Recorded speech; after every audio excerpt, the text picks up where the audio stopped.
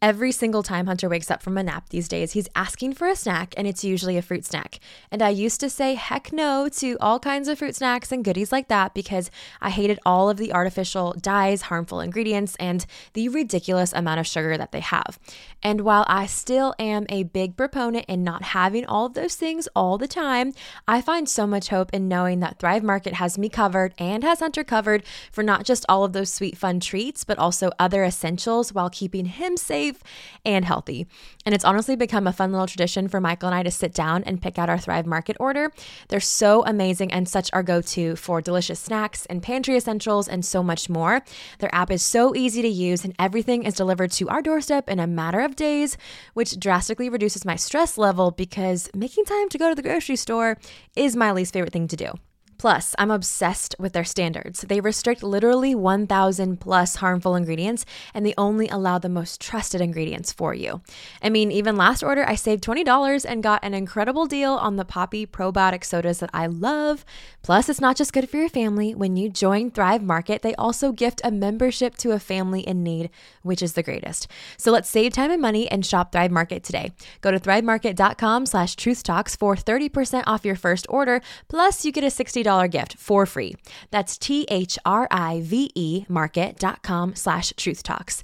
thrivemarket.com/truthtalks.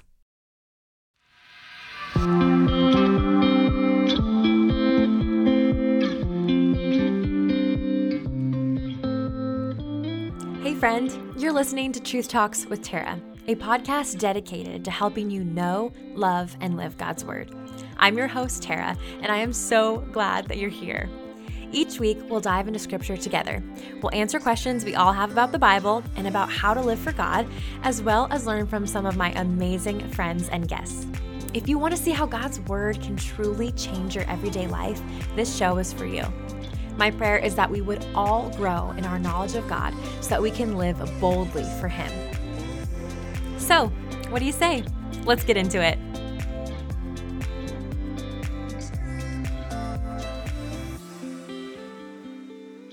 Welcome back to the podcast. Hey, sweet friends. I hope you're having an amazing day.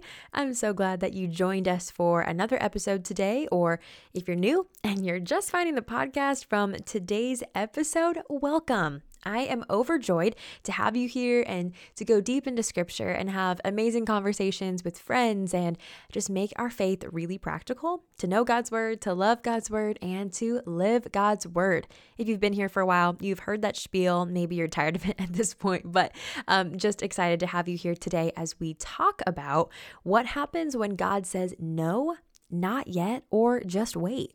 I think we can all think of something and recall something in our life, whether that's in the past or presently, that we are struggling with to wait on God's timing. When we feel as if God is telling us no on a good dream or desire or something that we want in life, or God is maybe giving us a yellow light and telling us to wait, and a warning light, or if He's totally just given us a red light. So we need to know what to do with those things in our lives. So we're going to talk about this today. And the reason why this is such a big thing on my heart today is because my book, Surrender Your Story, Ditch the Myth of Control, and Discover Freedom in Trusting God, is officially out in the world. It's been out in the world for a week now, which is crazy. It is humbling and amazing to see what God has done already through the book, and just hearing from you guys on Instagram and in emails and on reviews on Amazon and places like that. And I'm just praising God for what He is accomplishing already in our hearts,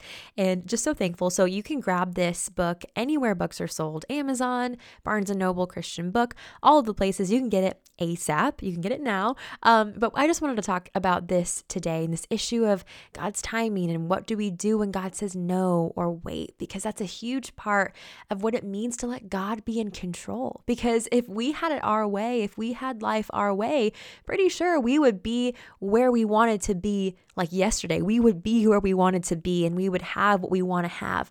but that's just not the reality of this life and the Christian life. And I want to start out just before we get into it by just saying that I feel like the biggest thing that holds us up from surrendering and releasing control to God, who it rightly belongs to, is because we're afraid of what He's going to do.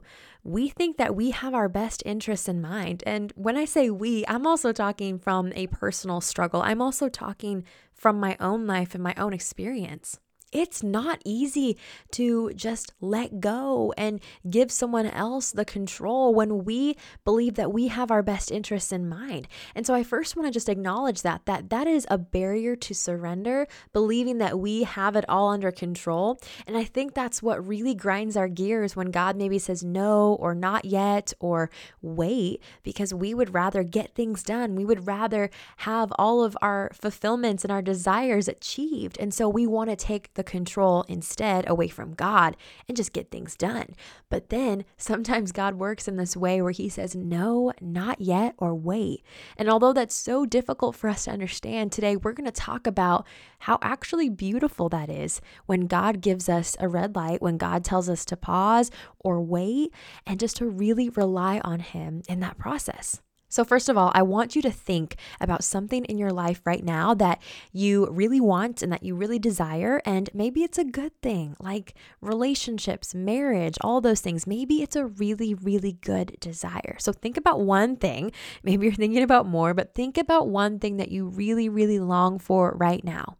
And now, unless it's a sin, unless it's something that directly goes against God's word, there's nothing wrong with those dreams and desires, because we're told in Scripture, we know that those dreams and desires were given to us by God, because the logic follows, if we were created by God, if everything from us, about us, is because of God, then He's placed those things in our lives. So there's nothing wrong with those dreams and desires and those plans, but maybe for some reason, God may be calling you to wait. God may be saying no or not yet on a good dream or a desire, and you might just be kind of feeling like you're a sitting duck in life. That's where this idea of surrender comes in, when we have to realize, okay, there must be some reason why God is saying no or why God is saying not yet. And that's a really hard thing to reconcile, because a lot of times when God says no, clearly closes the door, or if He says not yet, and it's a little more ambiguous and you don't know what to do, you're not sure if you should wait, all of these things, we really start to question the goodness of God and start to believe, well, if God says no or not yet to something that I want, then maybe He's not good. We start to just really spiral. And I know I have. And so today I want to talk about a few people from Scripture and also from history that really show us through their testimony and the way that God moved and worked in their lives, that even when God said no or not yet or wait, that He still had a really good purpose, and He used surrender to really amplify their lives and unfold a greater purpose than they could ever imagine. This episode is brought to you by BetterHelp. 2024 has simultaneously felt like the longest and shortest year. Our little family has gone through so many highs and lows and joys and valleys. I mean, Hunter's growing up so crazy and our calendars are so crazy. And this is usually the time of year where so many of us give up on our New Year's resolutions. And while some of mine have not panned out, to be honest, there are some that have. I am personally really proud of my consistent workout routine this year. It has been something that has been so off and on since having Hunter. It's also given me so much mental clarity to be physically active. I'm also really proud that I have instilled regular rhythms of rest in my life, and not just rest when I'm burnt out, which was usually the norm. When life moves so quickly, let's just slow down and celebrate our little wins and move forward in faith and make adjustments for the rest of the year. This is your little mid-year check-in. Therapy can help you take stock of your progress and set achievable goals for the rest of the year. So if you're thinking about giving therapy a try BetterHelp to keep you on track. It's entirely online, so it flows with your lifestyle, and you can select a therapist that fits your needs and beliefs, but also feel the freedom to switch at any time to find the best match. Therapy gives you the space to talk about the good, the bad, the ugly, and process it, which can be really hard on your own. So visit betterhelp.com/truthtalks today and get 10% off your first month. That's betterhelp, HELP.com/truthtalks. So the first person is a Bible character that I talk a lot about in my book, Surrender Your Story. I talk a lot about him because I think there is so much to learn from him and his family and his story about trust and surrender and control and all the things. But since I've already chatted about him a little bit, I'll keep this one short. But one of my greatest encouragements and someone that I learned from a lot from his just the way he followed the Lord and also the way he's deviated from the Lord at times too is Abraham. Abraham, or known as the father of many nations, the one that God gave this Abrahamic covenant to, saying that your descendants will be as numerous as the stars in Genesis, and that there would be a royal line that would eventually come down from Abraham. Pretty incredible that Abraham got to be a part of this. But there was a lot of things in Abraham's life that God said no to, and God said not yet, and then God said to wait. One of the most obvious things was Abraham and Sarah's desire to have children. And when God told them this promise that their descendants would be as numerous as the stars, I mean, that just blows my mind to think about, how many that would be. But they literally were so old, and Sarah had her childbearing years were just way past her. That's what we're told in God's word in Genesis. But that was one thing that God said not yet on their life. Perhaps they thought that was a closed door, that God had said no completely. But then God said, you're going to have descendants. You're going to have a son, and that's going to start a line. And so Sarah was like, okay, I'm going to get pregnant. She probably thought it was going to happen in her timeline and in her timing, since it was something that God had promised her. But we read in Genesis that it took a little bit, and Sarah, out of her impatience and not willing to wait on the Lord and take his not yet as a firm answer, she ended up taking things into her own hands. I talk a lot about this in the chapters of my book, but we read about a story about Sarah just taking things into her own hands and trying to manipulate the situation because she was not comfortable and she wasn't trusting God in the yellow lights and in the red lights of her life. She took the yellow and the red lights, the waiting and the not yets, as God's final answer, instead of trusting and dwelling on his promise that they were going to be the father and mother of many nations. But that impatience, that in-between season of waiting and depending on the Lord in that moment, in this situation, was squandered because she wanted to move on. She wasn't willing to accept God saying, not yet, but soon. And then in 2 Samuel chapter 7, we read about King David and how he had this really good desire to build God a temple. He wanted to create a home and a dwelling place for the Lord because he loved and honored him so much. It was an incredible desire. It was born out of David's wanting to honor the Lord and give him something as a gift and as worship. So it was from a really good place of intention. But for some reason, God said, wait, because in his grand timing and scheme and plans, he actually wanted David's son Solomon to build this. I'm sure David sat there and thought, I have all these plans. I have the blueprint laid out for this temple. It's going to be magnificent. I'm ready to go, Lord. I just wanted to let you know. And then God said, no. He said, wait. He said, not yet. Because for some reason, God wanted a different person to do this. This wasn't disregarding David. This wasn't saying that I don't appreciate you or your gifts or your desire to love me and to serve you. It was just saying that God had different timing and God had a reason for it. I'm sure David was a little bit disappointed and felt like, well, everything's ready, Lord. But we actually know that in God's word in 2 Samuel, that David actually just waited on the Lord. He took his not yet, not as a closed door, but as an instance to depend on the Lord and to trust him and to not really let his faith waver at all. David actually used that time in his life to listen and to dwell on the promises of God and to be faithful in other areas of his life instead of just throwing up his hands and saying, well, God said no, then I guess my life is over and I should stop living for the Lord. He actually used that as an opportunity to be like, I'm going to wait on you, Lord, and I'm going to trust you.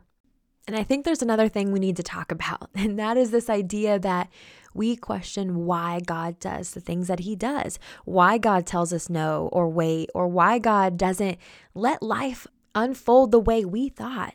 But let me tell you, Isaiah 55:8-9 says this, "For my thoughts are not your thoughts, neither are your ways my ways, says the Lord. For as high as the heavens are higher than the earth, so are my ways higher than your ways, and my thoughts higher than your thoughts." Now, maybe this verse gives you incredible comfort, as it should, knowing that God is so far beyond us and He has everything in control. Or maybe at times, like myself, this maybe makes you feel uncomfortable. It makes you feel like, oh, I wish I just knew it all. I wish that I had the thoughts of the Lord. But we need to come back to this place of surrender and realize that we aren't God, that we are who we are by the grace of God, but we're not God. That He alone is the one that has all of the power and the wisdom and the authority. And so I think sometimes we want to get to the why, like why God would not let us be in control, why God wouldn't let my plans play out the way I wanted. But I think we're asking the wrong questions. I think we're dwelling on the wrong things instead of seeking to know God's will and what He's given us. My friend, I have to tell you here and now that we're not going to always know the why of what God is doing and why He did what He was doing. There's actually this Instagram audio trend going around online, and it says something to the effect of someday you'll understand or you'll see why God made you wait. And although I believe that there are a lot of times that God does tell us and show us like, hey, I made you wait for this because of this. Like sometimes that's obvious, but there's going to be a lot of times in our life that we wait and God calls us to wait and trust Him and wait at the not yets or just not do anything because He says no. Like those are real answers, but sometimes we will not actually know why He said that. Sometimes we won't know why He said no, not yet, or wait. And that uncertainty is really hard to live with. I know that for a fact. And I know that you can think of something in your life too that's just up in the air and uncertain. But what we can be certain about is, like Isaiah 55 says, that our thoughts are not God's, that God's ways are higher. And we can be certain that God loves us and that God is for us and that God does nothing, out of malice or hate. He does everything out of love and intention for our betterment and for the advancement of God's kingdom. I love that throughout all of the New Testament that Jesus says multiple times to His disciples and to other people that He has the appointed time that He's going to come back, His second coming. Even that is proof that Jesus is not yet of being like, I'm up with my Father, but I'm going to come back. So I'm not there yet, but I am coming back. Jesus even used the no's and the not yets and the closed doors and the just waits, even when He was here on earth. And I have a theory on that, if you would indulge me. I wonder if God uses those no's and those not yets and those waits as a way for us to anticipate, to get excited, to keep the faith, to keep hoping, to keep persevering.